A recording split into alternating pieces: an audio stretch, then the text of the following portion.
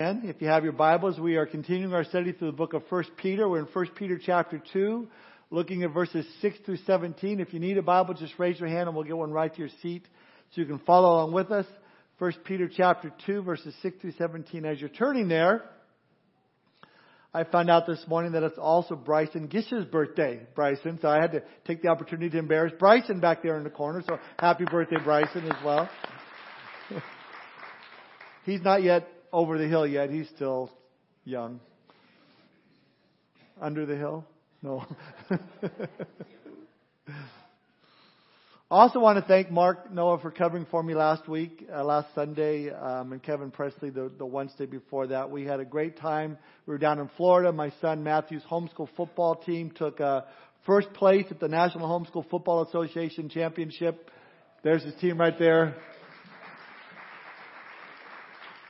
Pretty awesome. It says, play for the ring and live for the king. You know, you get a ring if you win the championship. But what they don't tell you is the ring costs $300 if you want the ring. And so they played for the ring. They didn't get the ring. I don't think anyone did. But anyway, it was cool. They beat you look at the score there, 44-0. So and it was a homeschool team from Texas that they beat. So it's pretty awesome. Pretty proud of them. It was awesome. So.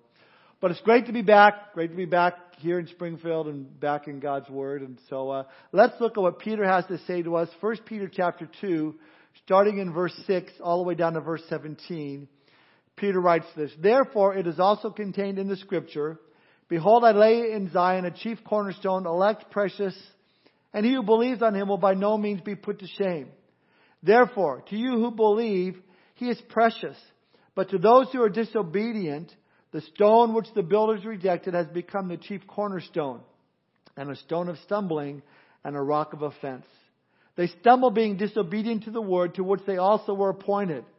But you are a chosen generation, a royal priesthood, a holy nation, His own special people, that you may proclaim the praises of Him who called you out of darkness into His marvelous light, who once were not a people but are now the people of God, who had not obtained mercy but now have obtained mercy.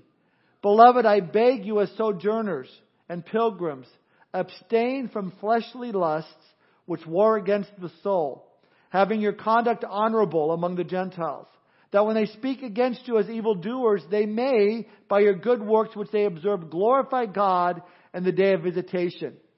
Therefore, submit yourselves to every ordinance of man for the Lord's sake, whether to the king as supreme or to governors as to those who are sent by him for the punishment of evildoers and for the praise of those who do good. For this is the will of God, that by doing good you may put to silence the ignorance of foolish men, as free, yet not using liberty as a cloak for vice, but as bondservants of God. Honor all people, love the brotherhood, fear God, honor the king." The title of my study this morning is, Are You Ready to Go? Let's pray. Father, we thank you for this opportunity to gather together, to be in your word, and to know, Lord, that you are here in this place, and that your Holy Spirit is within us as believers, and that you desire to speak to us through your word, to give us not only information, but application in our lives, that we might glorify you with our lives. And so we pray your blessing upon our time. Lord, we also pray if there's anyone that has joined us that is yet to surrender their hearts and life to you, they don't know at this time that your Son is the Lord and the Savior of their lives. We pray that they would surrender their hearts this morning and come to know you as Lord and Savior. So we ask that you would bless this time. We commit it to you. In Jesus' name we pray. Amen.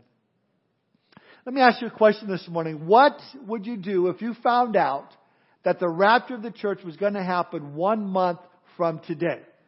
Now, I'm not saying that it is, but just think about what would your reaction be if it were? What would your mindset be? What would become your focus? Would you quit your job? You bet, right away. I don't know. Would you go on a spending spree and, just run up all your credit cards? Would you go on a 3.5-week vacation to somewhere you've always wanted to go? And I doubt that would be the course of any of us here. We wouldn't be so irresponsible. Besides, we're smart enough to know that there isn't a vacation paradise on this earth that's going to compare to being home in heaven. Now, I would venture to say that most, if not all of you, would take an entirely different approach. most of you would get even more serious about the kingdom of God. It would be like the last lap of the race. You just really just pour it on. You would go all out seeking more opportunities to be used by the Lord in these final moments. Seeking to add one more jewel upon that heavenly crown. You would make sure that you're ready to go.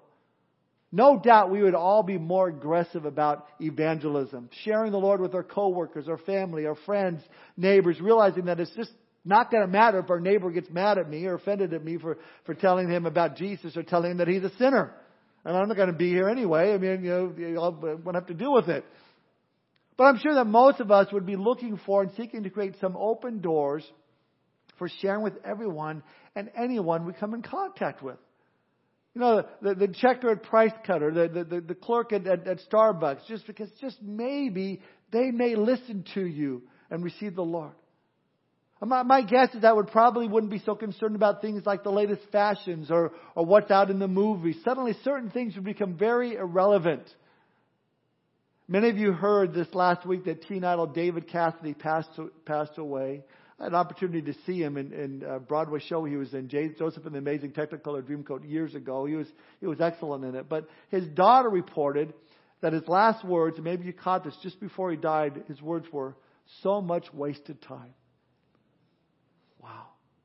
See, the fact of the matter is, none of us, no matter rich or poor, can add more time to our life. That's why Psalm 90 verse 12 tells us, "Teach us to number our days that we may gain a heart of wisdom." See, the Lord could take us home today like David Cassidy, or He could come back in the rapture of the church right now. Right now. Right now. I'll keep trying. The bottom line is we just don't know. We certainly look around and we see the times in which we're living in. It certainly points to the fact that Jesus could return at any moment. 2 weeks ago, we were at a pastor's conference out in California, from California to Florida, but it was amazing. It was a great conference. A lot of the pastors brought up the fact of what would Pastor Chuck say if he was still around when it comes to end times, and one of the things that Pastor Chuck would always say when we gather together is, keep your eyes on Russia. When you see Russia get involved in the Middle East, you know that Jesus' return is near, and certainly. I mean, Russia is more involved in the Middle East than we've ever seen before in this day and age. Obviously leaning towards and pointing towards Ezekiel chapter 38 and 39 and all of that. But here's my point. If we truly believe that Jesus could return at any moment, then we're going to live like it. And that's what Peter's telling us here in our section of Scripture this morning. We're going to look at three things. We're going to do three things if you're taking notes. Number one, we're going to make sure our foundation is on Christ. Number two, we're going to make sure our focus is on heaven. And number three, we're going to make sure our witness is fine. And these are our 3 points this morning. Number one, make sure our foundation is on Christ. Look at verse 6. Peter says, "Therefore it is also contained in Scripture, Behold, I lay in Zion a chief cornerstone, elect, precious, and who believes on Him will by no means be put to shame." See, Peter says it's contained in Scripture. He's actually quoting Isaiah 28, verse 16. Which says, "Therefore, this is what the sovereign Lord says. Look, I am placing a foundation stone in Jerusalem, a firm and tested stone. It is a precious cornerstone that is safe to build on. Whoever believes needs never be shaken." Obviously, a prophetic verse concerning Jesus Christ, our cornerstone. Now, in our day and age, unless you're a stonemason, you probably don't think much about cornerstones because most of our houses, they don't have cornerstones. We have poured foundations, and studded walls. But in the first century, Israel, in Israel, the primary building material, at least the foundational material, was stone. And so the most important stone of the whole house, was the cornerstone. The cornerstone was the first stone to be placed and laid in construction. It became the foundation of which all the other stones were laid upon. And so that stone had to be perfect, had to be right in the right place, because if it was off even a little bit, then all the structure would be off. I mean, those who are in construction know how frustrating that can be when a foundation is not plumb. I read a story about in 1990 how in the Leaning Tower of Pisa it was destined to fall, and scientists reported that this 179-foot tower was 17 feet out of plumb and was moving about 1/20th of an inch per year. And they predicted by the year 2007 that if nothing was done to prevent it, that the tower would definitely have collapsed. So they fixed it. They fixed it by placing these weights on the north side of the tower and removing tons of soil from underneath it. The tower was straightened by 18 inches, returning it to the last position that it occupied in 1838. And now the tower has been stabilized and such that it has stopped moving for the first time in history. What I thought was significant is that the word Pisa actually means marshy land, which gives us some clue as to why the tower began to lean even before it was completed. The foundation underneath it is marshy, soft ground consisting of clay, fine sand, and shells, as well as the fact that the foundation was only 10 feet deep. Here's my point. In the world today, people have based their lives off of many different foundations, marshy foundations. Maybe it's the New Age foundation, or perhaps it's a good works is their foundation. Oh, the attitude, as long as I do, enough good things, then I'm okay. People have placed their foundation on money, their finances. I'm secure in this, or trusting in themselves. Paul tells us in 1 Corinthians 3:11, for no other foundation can anyone lay than that which is laid, which is Jesus Christ. I like the old hymn that goes like this. My hope is built on nothing less than Jesus' blood and righteousness. I dare not trust the sweetest frame, but wholly lean on Jesus' name. On Christ a solid rock I stand. All other ground is sinking sand. All other ground. Any other foundation is sinking sand. See, here Peter tells us in verse 6, Jesus Christ is the chief cornerstone. He's our foundation. Then it goes on, look at verse 7. He says, to you who believe, He is precious. Now, I love this. Once again, here you have this big old rugged fisherman Peter using the word precious. Whenever Peter speaks about Jesus' blood, or any part of Him, he uses the word precious. I love it because it describes perfectly what Jesus did for us. Who is more precious? Or what is more precious than the sacrifice that Jesus made for us upon the cross? Who is more precious than our Savior, Jesus? And here, Peter saying Jesus is precious to us who believe. He says, but to those who don't believe, He's offensive. Look at the rest of verse 7. But to those who are disobedient, the stone which the builders rejected has become the chief cornerstone, and a stone of stumbling and a rock of offense. I read it. There's tradition that during the construction of Solomon's temple, work was going very smoothly until the builders were unable to locate their cornerstone. Word was sent out to find the missing stone, and where it was to have them send it up. And word got back and said, hey, we sent that stone up a long time ago. The quarriers replied. Well, the builders were confused until one of them remembered a perfectly cut stone was tossed over the gully into the Kidron Valley because no one knew what to do with it. Now, I don't know if that's a true story or not, but the rejected cornerstone is a biblical reference that shows up all throughout Scripture. Here Peter is telling us that Jesus Christ is the stone that was rejected. And we know that the Jews rejected Him and the Gentiles rejected Him. And in fact, when Jesus took the sins of the world upon Himself, even His own Father rejected Him, at least for a little while. Well, because He Himself was sinless, God raised Him up and placed Him as a cornerstone. He is our foundation. But to those that don't know Him, to those that are disobedient, He's a stone of stumbling and a rock of offense. Now, if you don't agree with what Peter's saying here, then I challenge you to go to the public college or state university and try to speak the name of Jesus. See if you don't get some stumbling there going on there. Just try to speak the name of Jesus in the hallowed halls of our humanistic, socialist, government-run school system. Try and sing a Christmas carol in public school that actually speaks of what Jesus Christ came to do and who He is. You get stopped right away. You'll be shut down. Why? Because Jesus has become a stone of stumbling and a rock of offense. And here's the problem. Jesus described it well in John 3:19. This is the condemnation, that light has come into the world and men love darkness rather than light because their deeds were evil. Listen, Peter tells us no one can avoid the cornerstone. You're either going to get tripped up and stumble over Him and reject Him, or you're going to accept Him and build your life upon Him, not just His teaching, but upon the person of Jesus Christ. But the one thing you can't do is ignore Him. Jesus said, you're either for me or against me. You're either walking with me or you're walking in opposition to me. There is no neutral ground. Well, Peter goes on, look at verses 9 and 10. He says, you are a chosen generation, a royal priesthood, a holy nation, His own special people, that you may proclaim the praises of Him who called you out of darkness into His marvelous light. And we looked at this verse last time. He goes on in verse 10, you were once not a people, but are now the people of God, who had obtained mercy, who have not obtained mercy, but now have obtained mercy. I love that. I love that. God's called us now His church. We've obtained mercy. If there's one Christmas present you want to unwrap, it's the mercy of God. We deserve death. We deserve punishment. But because of Jesus Christ, He has shown us mercy through the cross and given us new life. So our foundation is in Jesus Christ. He is our chief cornerstone. And as we looked at last time, we're now living stones being used by God to help build His kingdom. And this brings us to our second point. Make sure our focus is on heaven. Look at verses 11 and 12.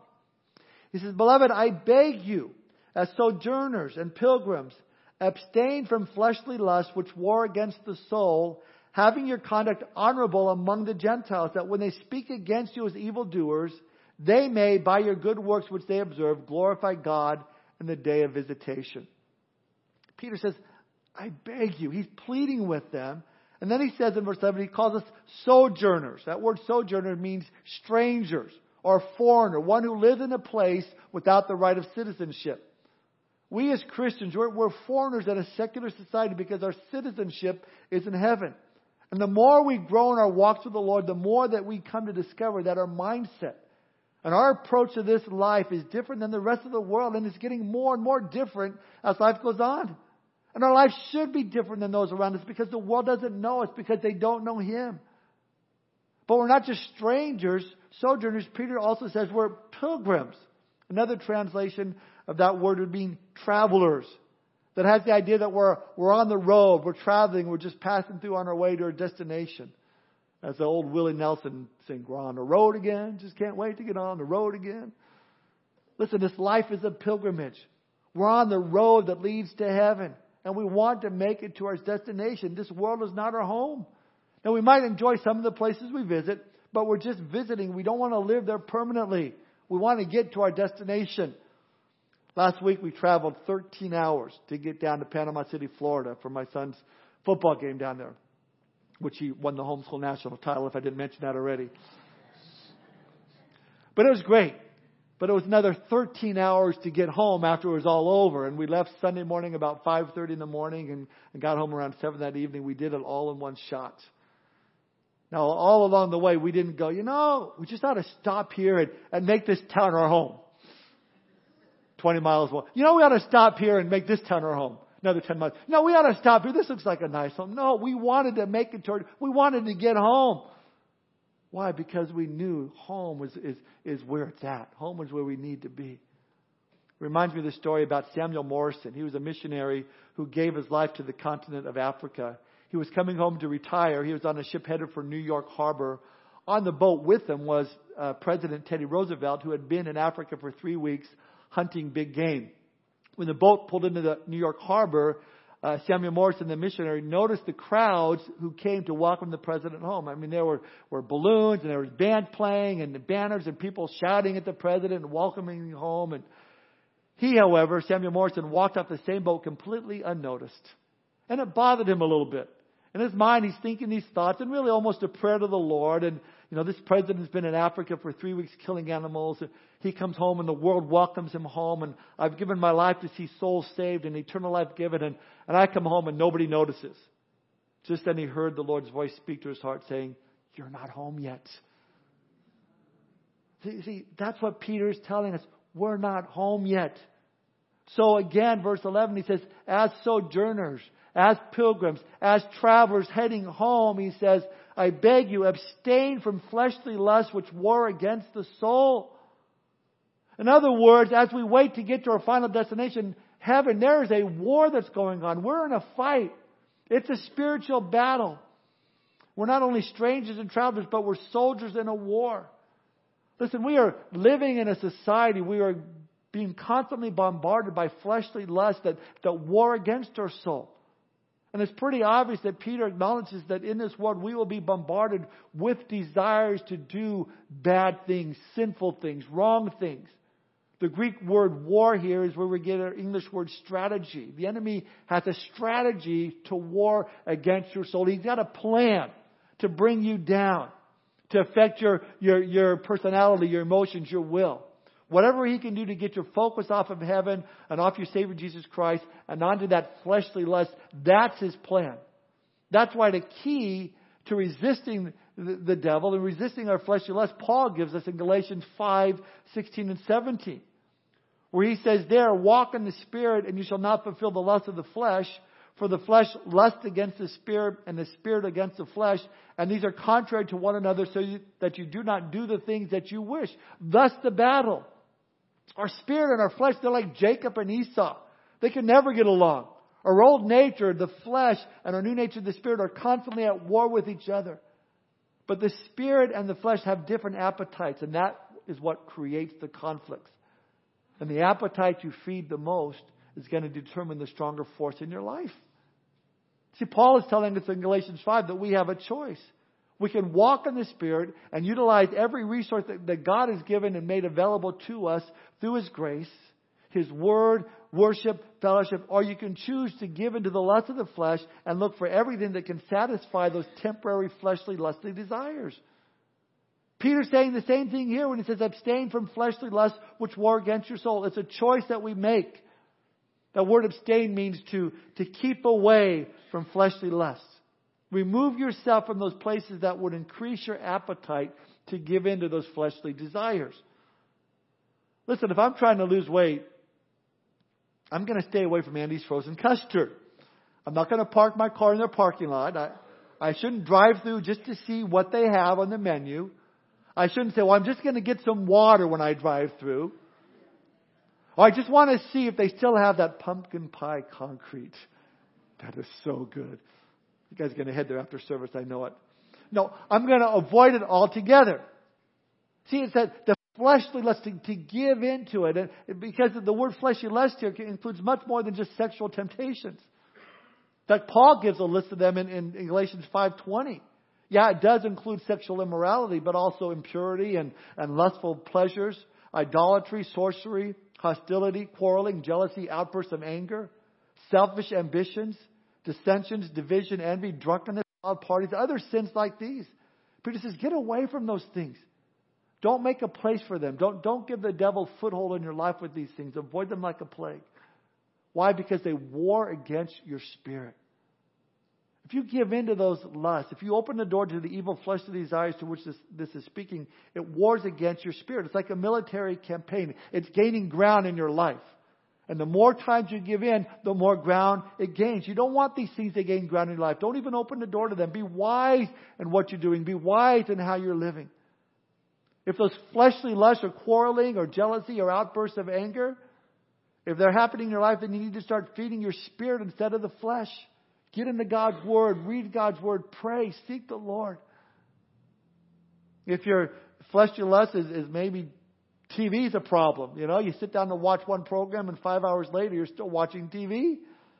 And before you know it, your mind is full of the world's philosophies and the world's ways. Listen, I'm not telling you to get rid of your TV. What I am saying is that if there's anything in your life that is slowing you down in your walk with the Lord, any fleshly appetite that keeps being filled, then you need to starve it to death. Our mind needs to be, we're focused on heaven, focused on Jesus. We need to be ready to go. That's why the writer of Hebrews puts it so well in Hebrews 12:1 and 2. Therefore, since we are also surrounded by so great a cloud of witnesses, let us lay aside every weight and the sin which so easily ensnares us, and let us run with endurance the race that is set before us, looking unto Jesus, the author and the finisher of our faith. I mean, think about a marathon runner. They're not going to stop at Andy's and then stop at McDonald's and then stop at Starbucks. No, they're going to keep focused on what they're doing. They're not going to be slowed down. So I realize that if this world is not my home, I'm just passed through, that I'm not going to be interested in these worthless things. I'm going to be more prone to avoid those things that war against the soul. I'll see the responsibilities and the obligations that I have in this life from the eternal perspective. I'll know how to live this life as I wait for the next. I'll make sure my focus is on heaven. This brings us to our third point. We want to make sure that our witness is fine. How do we do that? Look at verse 12. Peter says, having your conduct honorable among the Gentiles, that when they speak against you as evildoers, they may, by your good works which they observe, glorify God in the day of visitation. In other words, I'm to make a difference in this world by the way in which I live my life. See, this word for Gentiles here is just another name for non-believers. Peter's saying, and the way in which I live, it will have an impact on those that are around me. And that's so true. The way in which we respond to people in situations can determine many times the openness that they will have to receive the gospel. Verse 12 says, having your conduct honorable among the Gentiles. Like the story I've shared before, it's a funny story about this honest man. He was being tailgated by this stressed out woman on a busy street. Suddenly the light turned yellow and the in front of him, and he did the right thing. He stopped before the crosswalk, even though he could have floored it and beat the red light. But he stopped. Well, the tailgating woman didn't go so well for her. I mean, she hit the roof. She was so upset, and she started honking her horn and screaming in frustration, and because she missed her chance to get through the intersection. And while she's ranting and raving, all of a sudden she gets this knock on her window and looked up, and there was this serious-looking police officer standing there. The officer ordered her out of the car with her hands up. He took her to the police station where she was searched, fingerprinted, photographed, and placed in a cell. After a couple hours, a policeman approached the cell and opened the door. She was escorted back to the booking desk where the arresting officer was waiting with her personal effects. He said, I'm very sorry, ma'am, for this mistake. You see, I pulled behind your car while you were blowing your horn and shouting and cussing at the guy in front of you. I noticed the Choose Life license plate holder, the What Would Jesus Do bumper sticker, the Follow Me to Sunday School bumper sticker, plus the chrome-plated Christian fish emblem on the trunk. Naturally, I assumed you stolen the car. You see, Christians need to realize that everywhere we go, we are representing God. We've heard it all before. Oh, you Christians are all alike. You're no different than the next guy. If we're going to be a witness to the lost people around us, listen, our walk must match our talk. There should be nothing in our conduct that would give the unsaved ammunition to attack Christ and the gospel. Our good words must match our good works. Jesus put it this way in Matthew 5:16, let your light so shine before men that they may see your good works and glorify your Father in heaven. The entire Bible echoes that truth. I've seen the powerful impact that Christians can make on the lost when they combine a godly life with a loving witness. People come into Christ simply because some loving, dedicated Christian let this light shine on them. That's why Peter says in verse 12 that when they speak against you as evildoers, they may, by your good works which they observe, glorify God in the day of visitation. What does that mean in the day of visitation? It means that when God visits lost sinners and He saves them by His grace, on the day when we stand before God to receive our rewards, the day of visitation, these people will remember your witness to them. The way in which you lived your life and how you were an example to Christ to them. And the day they've come to know Christ through you, it'll bring glory to God on that day. It reminds me of the song, and maybe you've heard it before. It's called Thank You by Ray Boltz. Let me read the couple of verses. It goes, I dreamed I went to heaven. You were there with me. We walked along the streets of gold beside the crystal sea. We heard the angels singing, then someone called your name. You turned and saw a young man. He was smiling as he came. He said, friend, you may not know me now, but then he said, but wait. You used to teach my Sunday school when I was only 8. Every week you would say a prayer before the class would start. One morning when you said the prayer, I asked Jesus in my heart. Thank you for giving to the Lord. I am a life that was changed. Thank you for giving to the Lord. I am so glad you gave. I love that. See, these people will remember your witness to them, the way in which you poured out love to them, the way you lived your life, and how you were that example of Christ to them, and how they've come to know Christ through you, and it's going to bring glory to God on that day of visitation. So we need to make sure our witness is fine, not only with our neighbors and our friends, but with those even in authority over us. That's what Peter says next. Look at verses 13 and 14. Therefore, submit yourselves to every ordinance of man for the Lord's sake, whether to the king as supreme or to governors as to those who are sent by him for the punishment of evildoers and for the praise of those who do good. I'm okay being a good example of that, but submit I don't want it. Governors and those who rule, that's not what I want to hear. I want to hear protests, disobey, march against all this or that, not submit. Now, Peter will give us an explanation why in verse 15, but I'm sure that the people to which Peter was writing this epistle to were probably a lot more discouraged in hearing that word submit than you and I were. Because the amazing thing here is that many of the Christians at that time had lost family members because of the corrupt government that was in place, and so many people would even lose their lives after that. So when Peter's saying, submit yourself to every ordinance of man for the Lord's sake, whether to the king as supreme or to governors, they know that Caesar Nero was the guy in charge. And this guy was not a good guy, a wicked man. A brief history of him shows that he came to power when he was just 16 years old, pushed there by his manipulative mom. When he was 17, he poisoned a friend at court. At 18, he plotted to kill his own mother. 3 times he failed until he finally had her assassinated. His own Senate rebelled against him, but he forced many of them to kill themselves.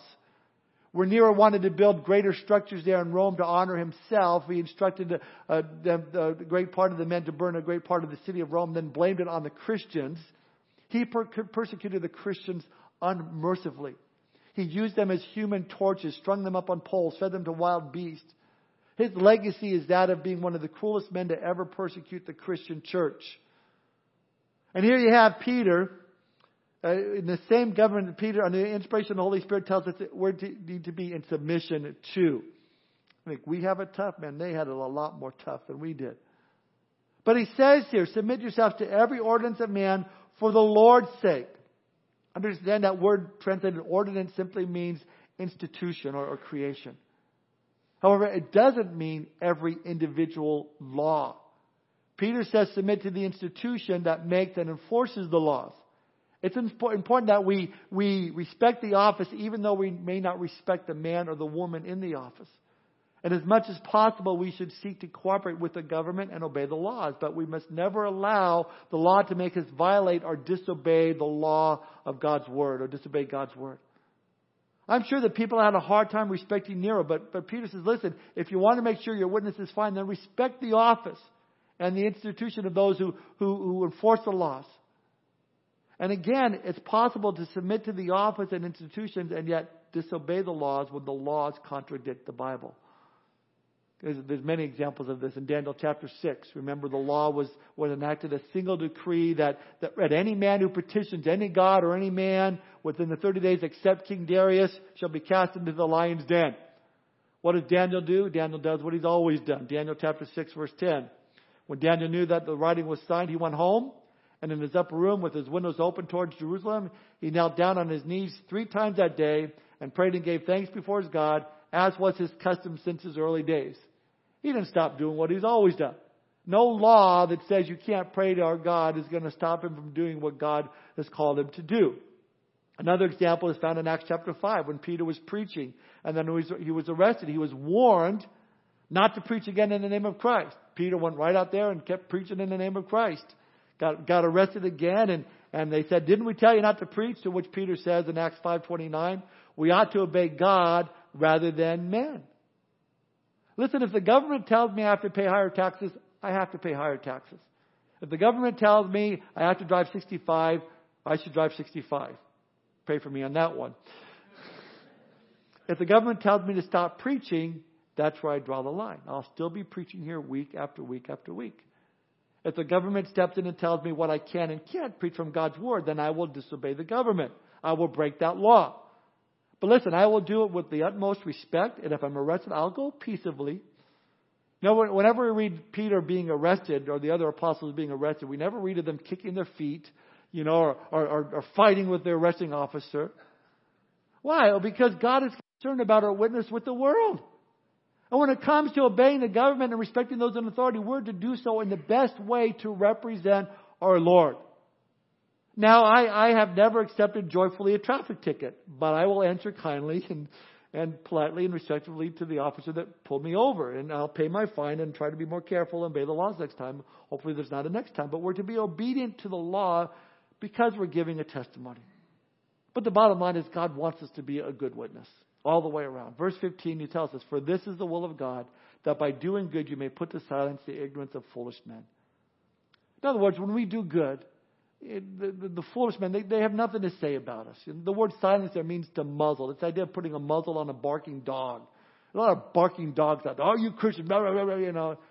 If we live right, it's going to muzzle them. When we submit to ourselves to the institutions that God has placed under us, that's a way of taking away their thunder. See, evidently Christians were being slandered and falsely accused of evil. That's why Peter says, this is the will of God. This is the will of God for you. That we pay no one evil for evil. Don't be a poor witness. Finally, look at verses 16 and 17. He says, as free, yet not using liberty as a cloak for vice, but as bondservants of God, honor all people, love the brotherhood, fear God, honor the king. See, we're free because we're no longer slaves to sin. Jesus Christ paid that price. We're no longer slaves to sin. We're free, but now we're slave to righteousness. We're now servants of God. That means we're still servants, but we just do what our new master tells us, or our Savior. See, that word cloak here in verse 16 means a covering. It means a means of hiding. In other words, you may say you have Christian liberty. That's free, yet not using liberty as a cloak for vice. You may say you have Christian liberty to drink alcohol. But maybe it's just a way of hiding the fact that you don't want to give up alcohol.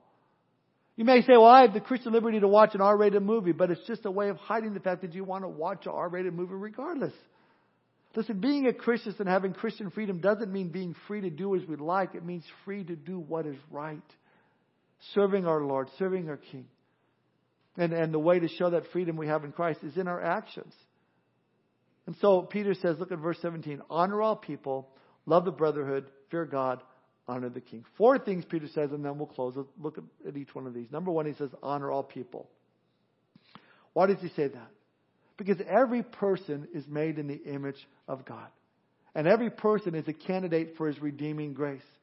As believers today, we have no right to despise anyone. Whether they hate you or hate your God, or they practice a certain lifestyle that you disagree with, they're still made in the image of God, and we're to honor all people. We may disagree with them. We may be shocked by their behavior, disgusted by their actions.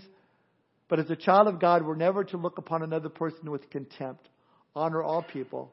Now, don't misunderstand what I'm saying. I'm not saying that we're to mindlessly tolerate any behavior that is aberrant or unscriptural and sinful. Not at all. Every single person deserves to be honored, made in the image of God.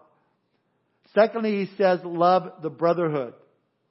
Sure, we're to honor all people, but we're to go way beyond that when it comes to our brothers and sisters in Christ. We're to have a totally unselfish love for fellow Christians. Jesus put it this way in John 13:35, by this all men will know that you're my disciples if you have love one for another. That's really an interesting statement. We all know it, but I don't think we know what it really means. Essentially, Jesus was giving the world permission to judge us, to look at our lives, to see if the gospel of love that we preach really works among us. I mean, he didn't say that they'll know that you're my disciple by the fact that you love them. No, he says you'll know that you're my disciple by the fact that you love each other. So love the brotherhood, or we'll say sisterhood as well. The number 3, fear God. Fear God. Now that doesn't mean, the cowardly lion on the Wizard of Oz that you're crouching in fear. This is a reverential respect and awe of God. This means we're to live in a way that we fear doing anything in our lives that would be displeasing to our God. The Bible tells us in Proverbs 1:7, the fear of the Lord is the beginning of knowledge, but fools despise wisdom and instruction. When a person fears the Lord, his life will be in proper focus. He'll be given a powerful incentive to obey the Lord, even if it might result in suffering at the hands of men. Jesus put it this way in Luke 12:4 and 5, and I say to you, my friends, do not be afraid of those who kill the body, and after that have no more than they can do. But I will show you to whom you should fear. Fear him who, after he has killed, has power to cast you into hell. Yes, I say to you, fear him. Finally, Peter says, honor the king. Again, this means continue to show respect to this human institution. Really, fear God and honor the king go hand in hand. We owe honor to the office of the man who rules over us, regardless of who the president is, regardless of his inability or ability, regardless of his tweets. He should be honored because of his office. Because they are in a place, according to the Bible, if I'm reading it right, that God has allowed them to be in that place. So we need to honor them. Honor all people, love the brotherhood, fear God, honor the king. Make sure your witness is fine. So as we close, let me ask you, are you ready to go? You say, come on, Pastor Tom, I was ready 20 minutes ago. What's keeping you so long? No, that's not what I mean. If Christ should return today, are you ready to go? If the Lord should choose to take you home today, are you ready to go? Have you made sure your foundation is on Christ? Have you made sure your focus is on heaven, is on Jesus Christ? Have you made sure your witness is fine? If not, get ready, folks, because Jesus is coming soon. Starting in December, we're going to do a 2-part series on Wednesday nights on the rapture of the church. The what, when, why, how, all of that. We're going to be starting that Wednesday, December 6th and 13th. Come out for it. Why? Because I believe the signs are here. Jesus is coming back soon, so we need to get ready to go. I want to close with the last verse of Christ, the solid rock hymn. It goes like this. When he shall come with trumpet sound, oh, may I then in him be found, clothed in his righteousness alone, faultless to stand before the throne. On Christ, the solid rock I stand. All other ground is sinking sand. If you're this morning, you're not standing on Jesus Christ as your foundation. If you don't know Him as your Lord and as your Savior, you're sinking fast, let me tell you. You don't have time to wait. Turn your life over. Submit your life to Jesus Christ. Give your life to Him. He'll give you new life, abundant life, eternal life. Life not only in heaven, but life on this earth. He'll give you His Holy Spirit to lead you and to guide you in all truth. His Word to speak to your heart. If you're not giving your life to Him this morning, surrender today. Give your life to Him. Don't leave here without making that commitment to Him. I want to give you that opportunity. Let's pray this morning. Father, we thank You for this time this morning. We thank You for Your Word. We thank You, Lord, that we know, Lord, through Your Word, that Your return is near. Help us to get ready, Lord. To be ready to go, to make sure our foundation is built upon You, Jesus Christ, not upon anything else in our lives, not upon our money or our financial status or our position, but upon You, Lord God. Lord, help us to keep our eyes focused upon Your Son, Jesus Christ, upon heaven, upon our eternal destination, our inheritance that You have for us. And Lord, help us to make sure that our witness is fine. Lord, help us not to blow our witness. Help us to walk in the Spirit that we may not fulfill the lusts of the flesh. And finally, Lord, I pray if there's anyone here that has never made that commitment to follow You. Lord, they don't know You as the Lord and as their Savior. But this morning You've spoken to their hearts. And they want to turn over their life to You. They want to surrender their heart to You this morning. I pray that You touch their heart. Speak to their heart that they would do so here today before they leave. While our heads are bowed and our eyes are closed, is there anyone here this morning you want to surrender your life to Jesus Christ? You want to be born again this morning? You'd want to know that if you were to die today, that you would go to heaven to be with your Lord and Savior Jesus Christ. If that's your desire, would you raise your hand so I could pray for you this morning? Anybody at all this morning, you want to give your life to Jesus Christ?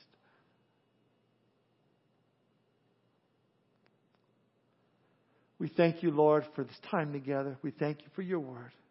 Help us to walk in Your Word and in Your ways this week as we seek to glorify You with our lives. In Jesus' name we pray. Amen.